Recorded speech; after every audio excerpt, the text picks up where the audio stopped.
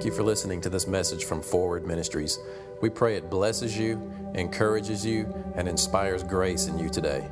You can visit us online at forwardministries.org.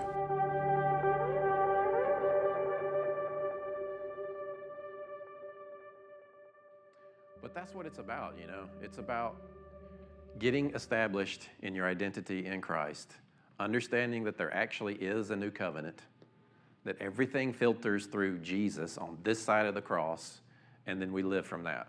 Amen? And I tell you, a lot of people don't know that. A lot of the world doesn't know that, and unfortunately, a lot of the church doesn't know that.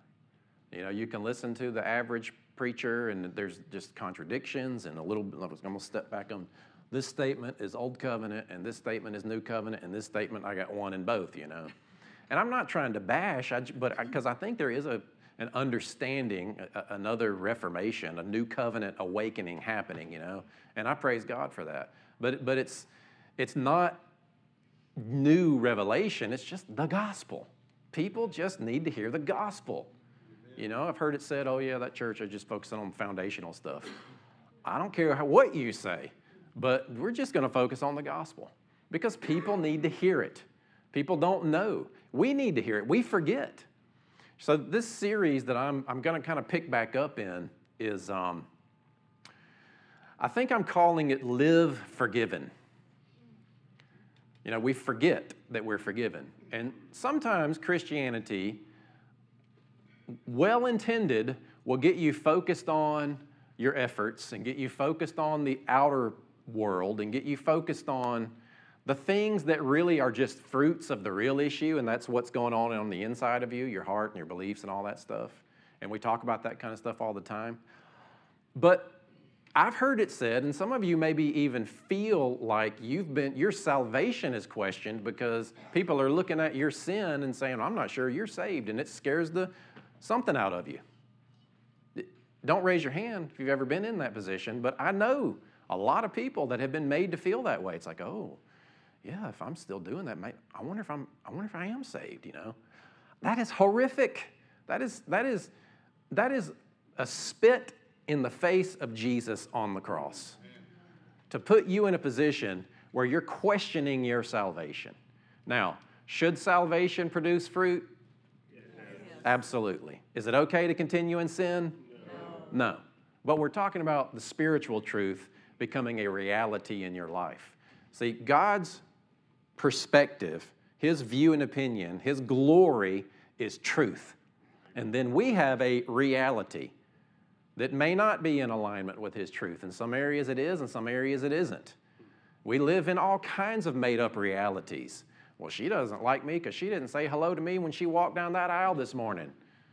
Well, maybe she just got off the phone with someone whose daughter is in the hospital because she attempted suicide. Maybe it's not about you. The reality is she don't like me because she didn't say anything, but the truth is she just didn't see you.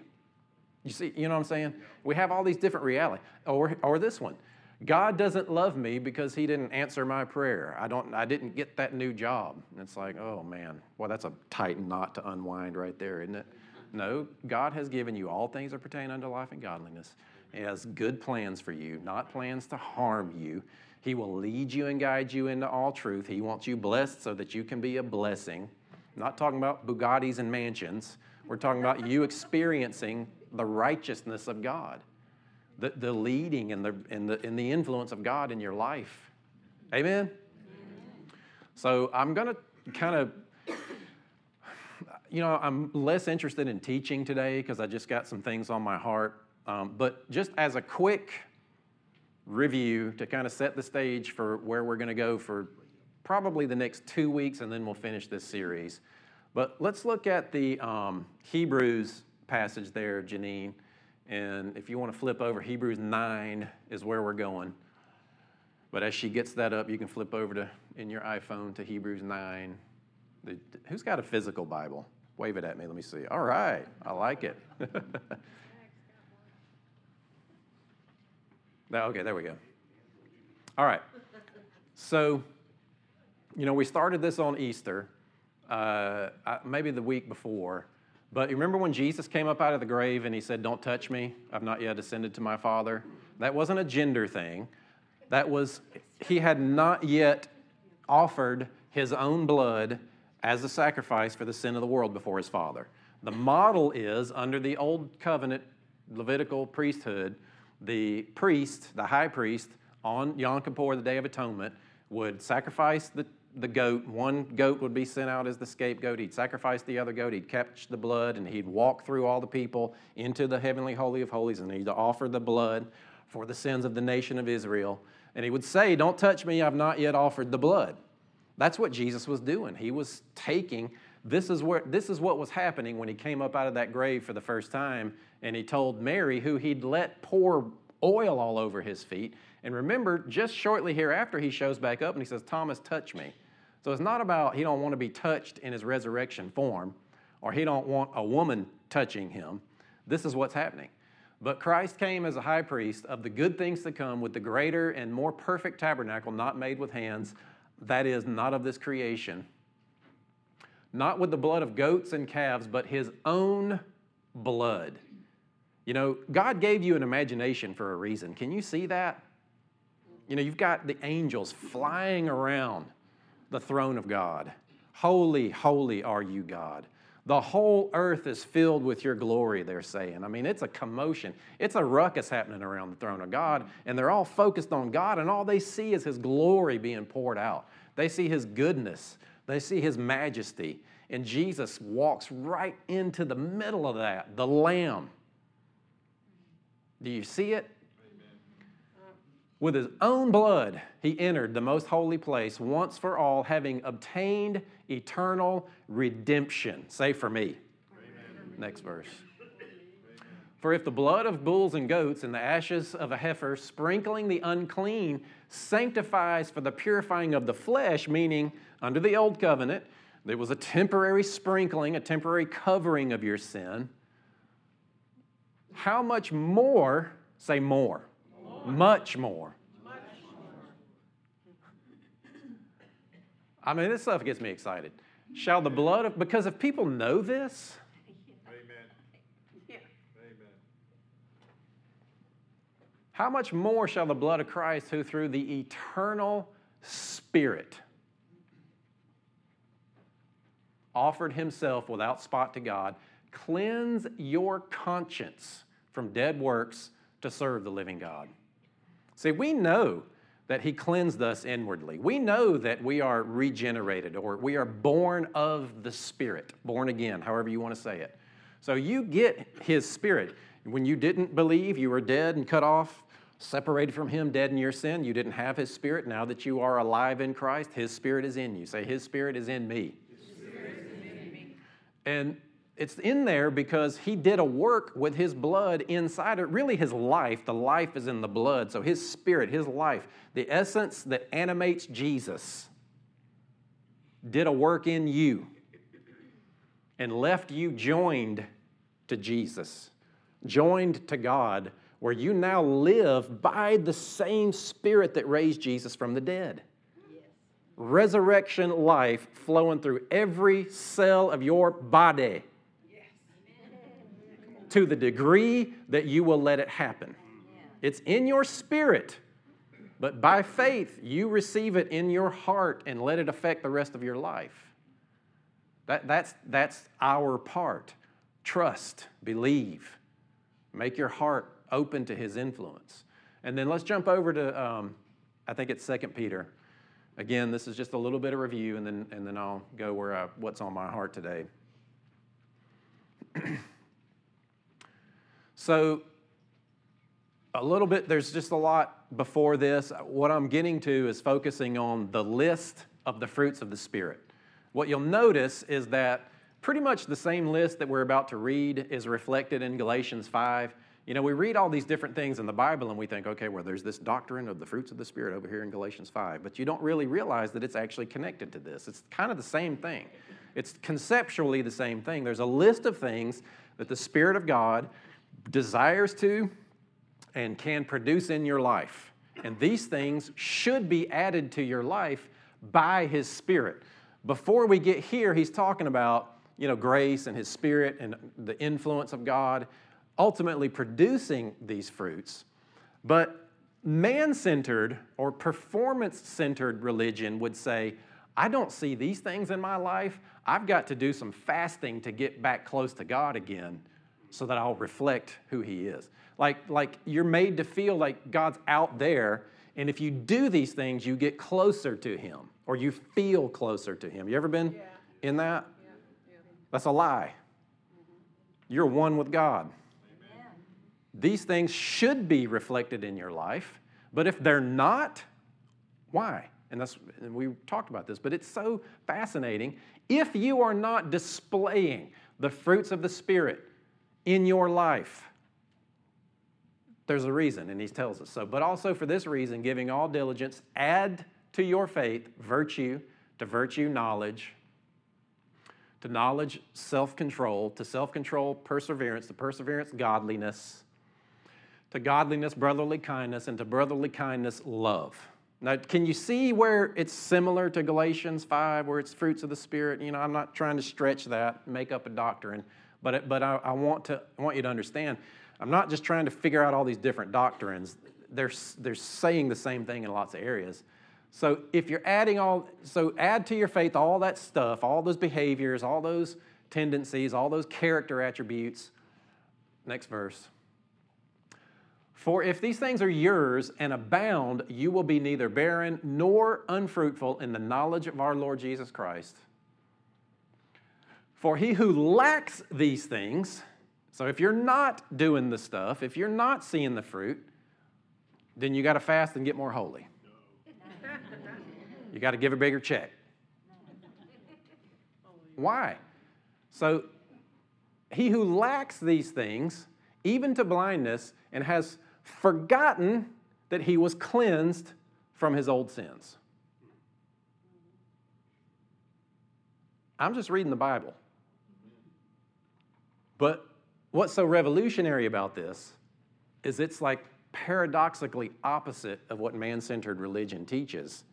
Because what this is saying is that because you are already forgiven, you should be displaying these attributes. You should be resting in your oneness and completeness and purity before the Father to the degree that that blood has even cleansed your conscience. That guilt sense that you feel for not exercising self-control. Now see, we're not saying just go ahead and pitch a fit and don't feel guilty about it. Nobody would say that. No preacher would actually say that.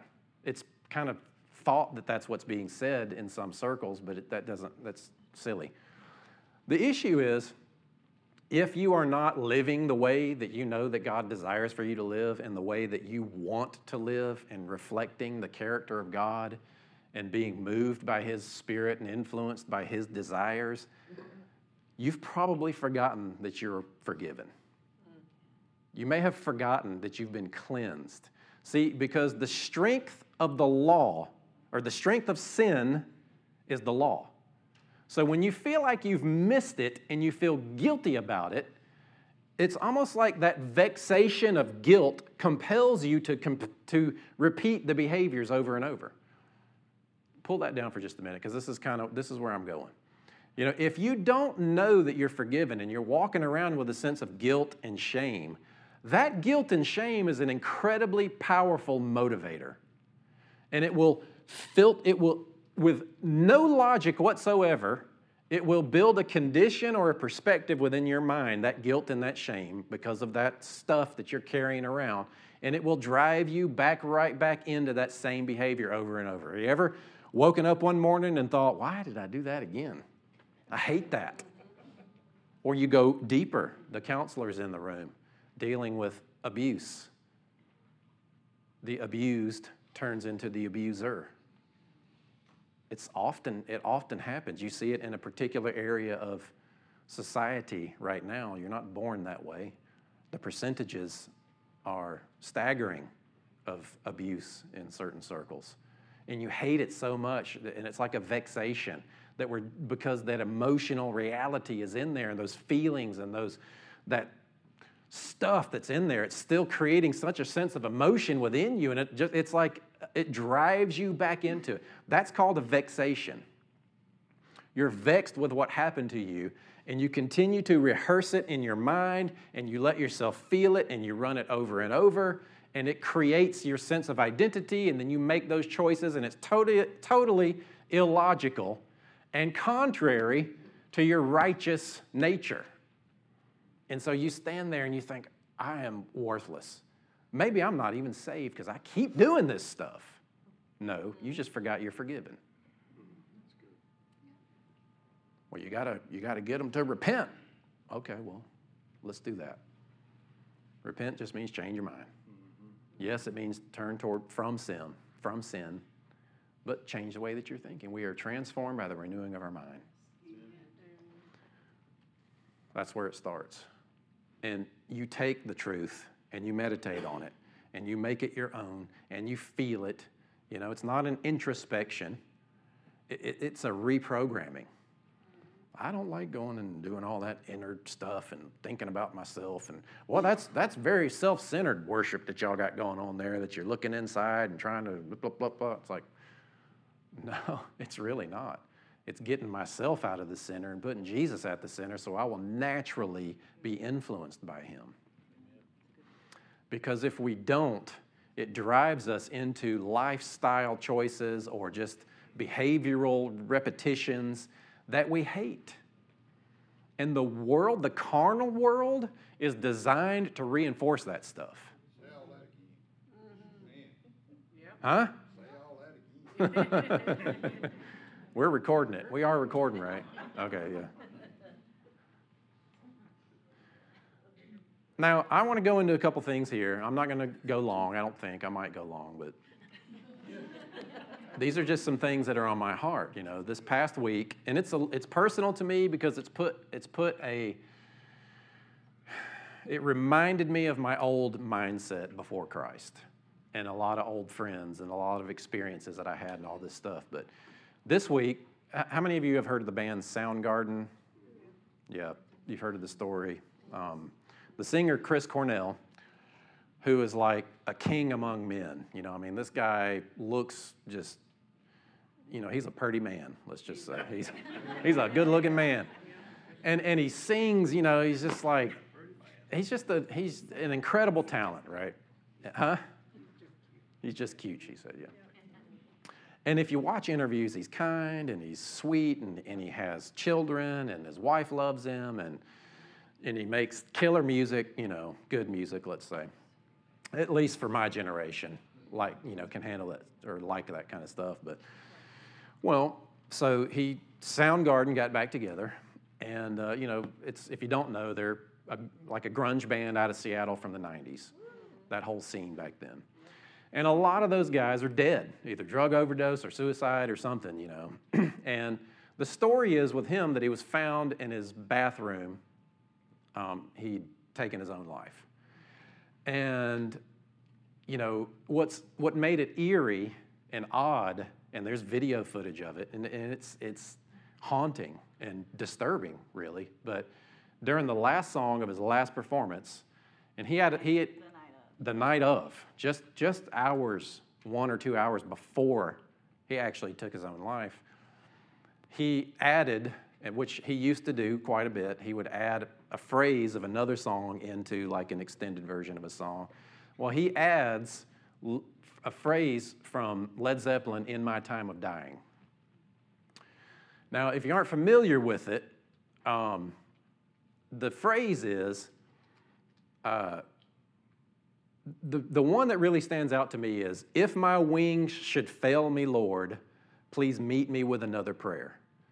In my time of dying, Jesus is going to make up my dying bed so I can die easy."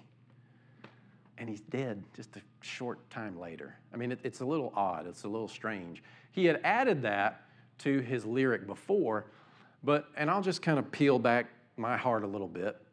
My mom's in the room. Love your mom. She doesn't like it when I say this, but, you know, didn't really have church influence in my life. Went a few times when I was a kid, but church was not our thing. And so when I started trying to find the Lord after a crazy substance abuse experience and thinking that, you know, when you die, you just kind of... Now, in this part, I'm this is the part that's moving for me, because I'm thinking about all the people that are around us that don't know Jesus, or if they've heard about Jesus, they don't know the gospel. I didn't know the gospel. And I found myself, and it's funny, but literally, I found myself sitting on our roof, smoking pot, looking up to the sky, hoping that aliens would come pick me up and take me on a ride. Like you do. You've been on that ride once or twice, yeah. There's a few of us, yeah. This church, we seem to attract that kind of background. I was a teenager. I was in high school during that time. So, but I had this experience, and I wrote about it in a book. We have it in the bookstore. We'll give you one. I love giving that book away. We got a bunch of them. But when I started seeking God, and again, I'm not just telling you my story. I want you to realize there are people around you thinking this way. There are people in your family, in your school, at your work thinking this way. They're searching. They don't know. They're looking for anything. God will use anything. And if you can, just be willing. Amen. Say, God, use me. Amen. Just be willing. You don't have to give them a discourse on systematic theology. But you can tell people, you know what? God loves you. Amen. God became a human to take your darkness and destroy it so you could be free. Amen. You can tell them that. Amen? So this song I was a Zeppelin fan. We listened to a lot of Zeppelin. And this song, those lyrics, I remember listening to that song when I was trying to find my way after being woken up to the spiritual world. That song brought incredible comfort to me. I mean, it is as morbid as it might sound to you. It's actually an old gospel song, but for me, it was like, oh man, yes, Jesus, my dying bed. Yeah, and it brought a sense of comfort, And it's like, yes, but if my wings fail me, meet me with another. I can't do this, God. I need help. So I'm seeing him singing these lyrics, and I'm thinking about my past life and how much those kinds of songs meant to me. People ask me, well, how'd you find this message? I'm like, well, it sounds, what's the word? I don't know. Personalized revelation or revelatory, I don't know. But people ask me, I'm like, Jesus taught me. Because my experience was not church, didn't have a Bible, had this experience, became aware of Jesus, and was so comforted when I would think about him. And I had no clue that what he was doing to me was actually revealing his true character. My experience with Jesus for the first 5 years, coming out of crazy substance abuse and still not living very well in college, was that when I was aware of Jesus, I felt better. And thinking back now, and I didn't realize this because he didn't try to teach me or tell me things, but my experience with that presence was not condemning, ever. Not one time did I ever feel like he was angry with me or upset with me or disappointed in me. All I knew is that the more I was aware of him, the better life was. As simple as that can be. People don't know that. What people know of Jesus is the rules and the laws that the church has given them. Amen. Not bashing the church, just saying we're not using love as our motivation in many ways. So I remember during this time, I would hear something like one of their songs, Nobody's Fault But Mine. Got a monkey on my back, nobody's fault but mine. Anybody know that song? You hear anyway. That's where I got the theology that God is not creating tests for you. Amen. You got yourself in this position, and it's Proverbs. I think Angie posted that proverb this week. We make messes of our lives and then get mad at God. No, we get ourselves in these messes. God is not crafting tests as we are traditionally taught to see if you'll pass it to get a cookie from heaven or whatever, So I'm just thinking about all this, and I'm thinking about people, and I post this thing on Facebook and it really resonates, and all these old friends from high school start commenting, and it was just kind of a thing to get out, but it touched people. And I start thinking, you know what? There are people around us that they don't know Jesus. They don't know God. They don't know the gospel. What if somebody would have stepped into my life and said something or offered me something? How much of a difference would that have made in my life? But then I started thinking about his path and his journey. Here is a man that has millions of dollars, a loving marriage, beautiful children, just got his band back together. I mean, he's on a mission from God, Maybe that's another band, sorry. Any Blues Brothers? Yeah, all right. Getting the band back together. But he's got everything going for him. And he goes and he takes his own life. Now, there's another part of the story. And his wife is now coming out. And she said that she talked to him after the show. And he was slurring his words. And he said, well, yeah, I think I may have accidentally taken an extra Ativan or two. And which Ativan is, from what I read, is anxiety medicine, or you take it to alleviate substance abuse detox withdrawals. So something was going on where he had this in his system, and one of the side effects of Ativan or Ativan overdose is suicidal thoughts or tendencies. Mm-hmm. So she thinks it was accidental. Can you imagine? I mean, whether it was intentional or a chemically induced response, how tragic. So I'm going to kind of veer a little bit into another thing that's on my heart. And hear me, okay? You guys know I'm not, this is not from a condemning place, but prescription drug use is it's a cancer on the planet, especially in America. Now, I'm not a doctor. I'm not saying quit your meds. I don't understand what your doctor understands and is leading you to. But what I do wonder is, how much of that stuff do you need? These are just my thoughts, okay? Take them for what you want. How much of that stuff do you actually need?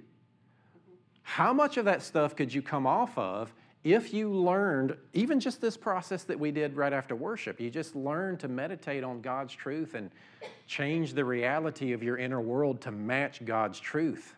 And you start letting yourself be influenced by a real life source that brings real peace, not just modifies your emotions chemically so that you feel differently. You know what I mean? And if you need them, use them. I am not, this is not a condemnation of prescription drugs.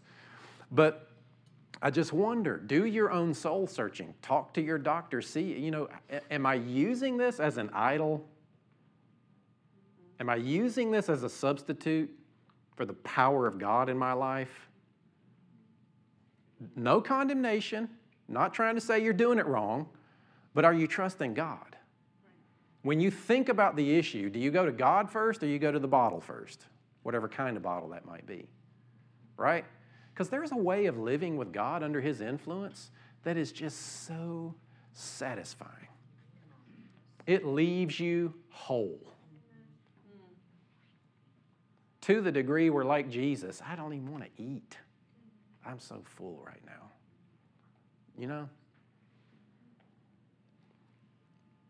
God was upset with the Israelites over and over and over for idolatry.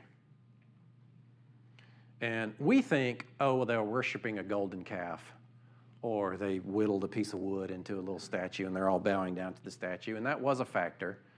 But more of the idolatry that was happening that he was upset with was that they were living under the influence of the ways of foreign gods. They were living under the influence of the ways of carnality in the world, rather than living under His influence and living under His ways and His direction. It's idolatry when you live a system of life that is different from where God would lead, or that is different from His revealed truth. It's idolatry when we have some type of system to fast-track prosperity. I'm going to work this system right here and I'm going to get rich. Well, work hard. Find your system, but check your motives. I fly off the handle. When I take this pill, I feel better. Well, take the pill, but why are you flying off the handle? Is it because you can't control yourself? Well, Jesus has a prescription for that. The Spirit, self-control. Do you have trouble falling asleep at night? I get that. Please don't hear condemnation in this. This is not what I'm trying to do. I'm not trying to make you walk out of here and feel bad because you need to take a pill. That stuff is valid. It helps. But to what degree is it replacing God in your life? Are you mad at me? Can you receive that? And it's not just prescription drugs. I know of people, you guys know of people that overdosed. And it doesn't take much. You just took a little too much mood-altering drug, and it put you in a place where you thought suicide was a good option, or the people that are around you. I mean, that is, again, I'm not condemning the behavior. It saddens me that our world has been so impacted by carnality to think that that's the stuff that we're dealing with, rather than living in this other reality that's God's truth, that the Spirit of the living God is active. I mean, when the angels fly around His throne and they look into the earth, they say the whole earth is filled with His glory. The Lord is good and His mercy endures forever. What do we see when we look at the world? Do we see goodness and God's mercy and kindness, or do we see, I can't deal with that? It's your choice. We are transformed by the renewing of our mind. I don't know how that works. Well, then you're carnal in your thinking. I don't know what I'm supposed to do. Well, then you're carnal in your thinking. Spiritual thinking would say, I don't know what to do, but I know that God is with me. I don't know how it's going to work out, but I trust that He has. And this is why knowing the Bible is a good idea, because then you pull on all these scriptures. Think on what's true, lovely, good report, you know. Or connecting with a church community. Yeah, come to church here. We'll encourage you. This is probably the most condemning message that you'll ever hear from me.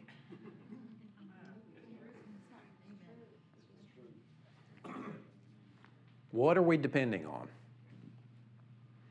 What is it that has made such an impact in your life that you can then take and give to other people? You know, we got a bunch of seasoned Christians, mostly, sitting in this place right here, right now. Uh-oh. Where am I going? Where am I going? I'm going to slap the Bible on that one. You know what I mean? Are you hearing me? The world is dying. Now, on the other side of that, I hold to the very real promise and reality and truth that Jesus was cast into the earth, like that stone that was cast and destroyed the statue in Daniel's vision. Jesus has been planted into the earth, and to the increase of His kingdom there will be no end. Amen? I don't care what happens over any period of time, whether it be 7 years or 1,000 years or 100 years or 10,000 years or whatever happens. I don't care who rises up out of the east or the west or the north or the south or does whatever. What I know is that on the other side of that, whatever that is the kingdom of God will remain. Amen? Jesus is in the earth and His kingdom is increasing. I use the word increasing, not necessarily advancing. Advancing to me sounds like a military movement maneuver, you know, where it's like, okay, the enemy is resisting and fighting, and we got to go fight the enemy, and we take territory, and we take ground. But increase to me is He's been planted into the earth, and He will increase and grow, and His influence will take over the world. Right. I mean, that may be more pacifist than some of you fighters want to do, but that's just my perspective. I trust that the Spirit of the living God is in the earth. Amen. In you. How does his kingdom increase? Do this. Take your finger and point out. And then do this. Love. It's love. People are dying for love. The person that is the hardcore substance abuser, the hardcore atheist, maybe somebody that's just really, really smart. These are the hard ones. They're so smart that they've reasoned their way out of the need for religion, and the Bible is no longer a crutch for them. They're finally free. Those are hard ones. But I'm telling you, inside of them, it is also true that they know that God is real. Romans 1:20, everybody knows. It's been revealed to everybody. Nobody's got an excuse. Everybody knows there's a God in heaven. I don't care how much they protest and say that they don't agree or they're whatever. They know. And God knows how to touch inside of them. But it might take you to float that word out there. Now, what if your mind and heart and everything inside of you is just so clouded because you're so distracted by life and you're so full of guilt and shame and your mind is even clouded in your choices that when you walk by somebody and God's going, love on them, and you're like, me, you know. Yeah. Amen.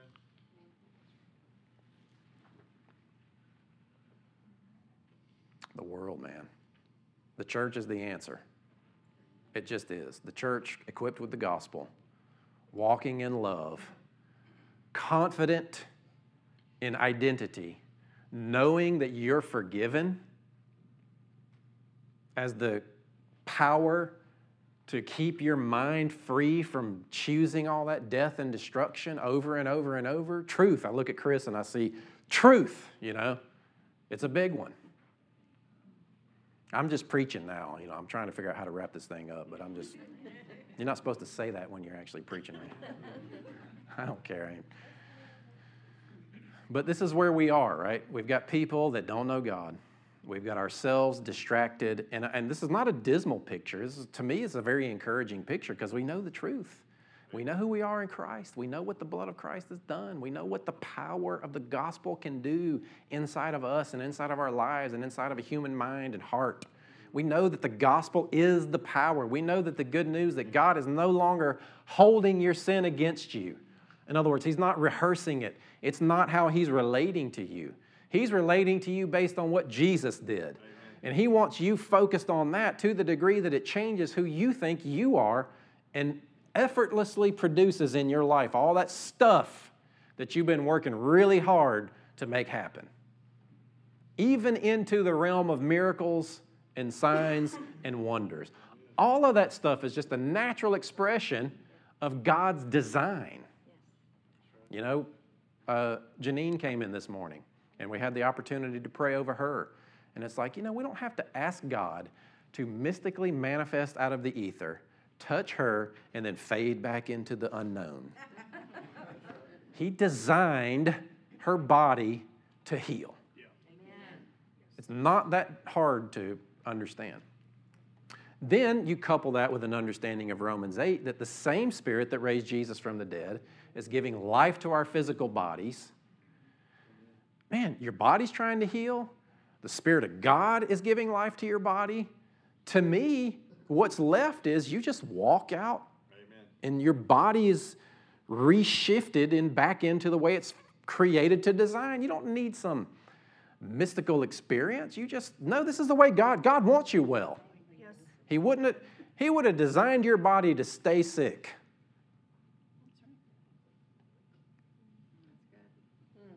I think I'm on point 17 in this sermon now. But it's just getting in agreement with God's heart for people, for yourself. You know you don't want that stuff in your life. You know you don't want those dependencies. You know you've let those things get bigger than they need to be in your life.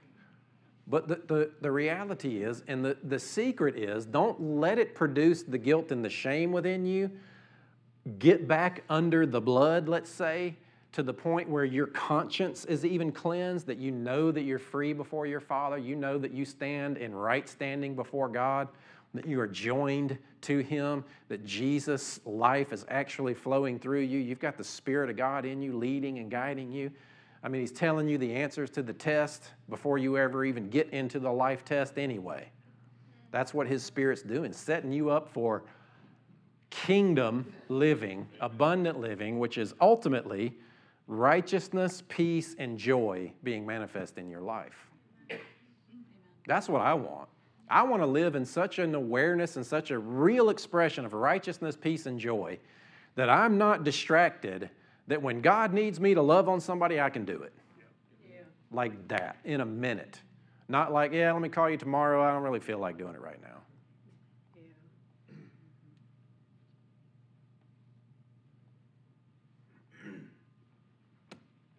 Yeah. Amen. Now just think about it for a minute. What is it that spoke to you today? And what's the action for you? You know, remember, you're forgiven. You're going to live forgiven. You're not going to let that guilt and shame dictate your future. Time to let it go. Amen? I want to live with a clear conscience because the blood of Jesus has washed me and left me in that state of holiness before the Father. I'm not going to yield my body to sin to let that stuff keep creeping back in. I'm going to live full of righteousness, peace, and joy. And I'm going to be so at peace that all I see when I leave are opportunities to tell people God loves you. And I can do something about it right now. See, when it comes to evangelism, you might not be able to save somebody from hell, but you might be able to save somebody from hell on earth. God's the judge. He's the one that handles all that. You know, if you think that there's people going to hell because you didn't do enough evangelism, I don't know about that. God's bigger than that. Amen. But you might be able to save somebody some hell on earth right now. Because you can bring them heaven. You can bring them peace. I might just keep going.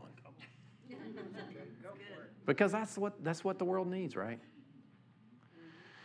Father, we thank you. Jesus, we thank you for the gift of righteousness that's in your life. We say yes. Just say yes. Yes. Thank you. Thank you for being obedient to the death of the cross. Thank you for doing a complete work on that cross, becoming my sin, taking all of my darkness, taking the curse of the law, becoming guilt and shame for me, taking my sickness into your own flesh, taking my depression into your soul, taking the effects of all of that and being cut off from God into the grave, and then rising again with your own blood and offering that for my eternal redemption. And I say yes, I enter into union with God through your work.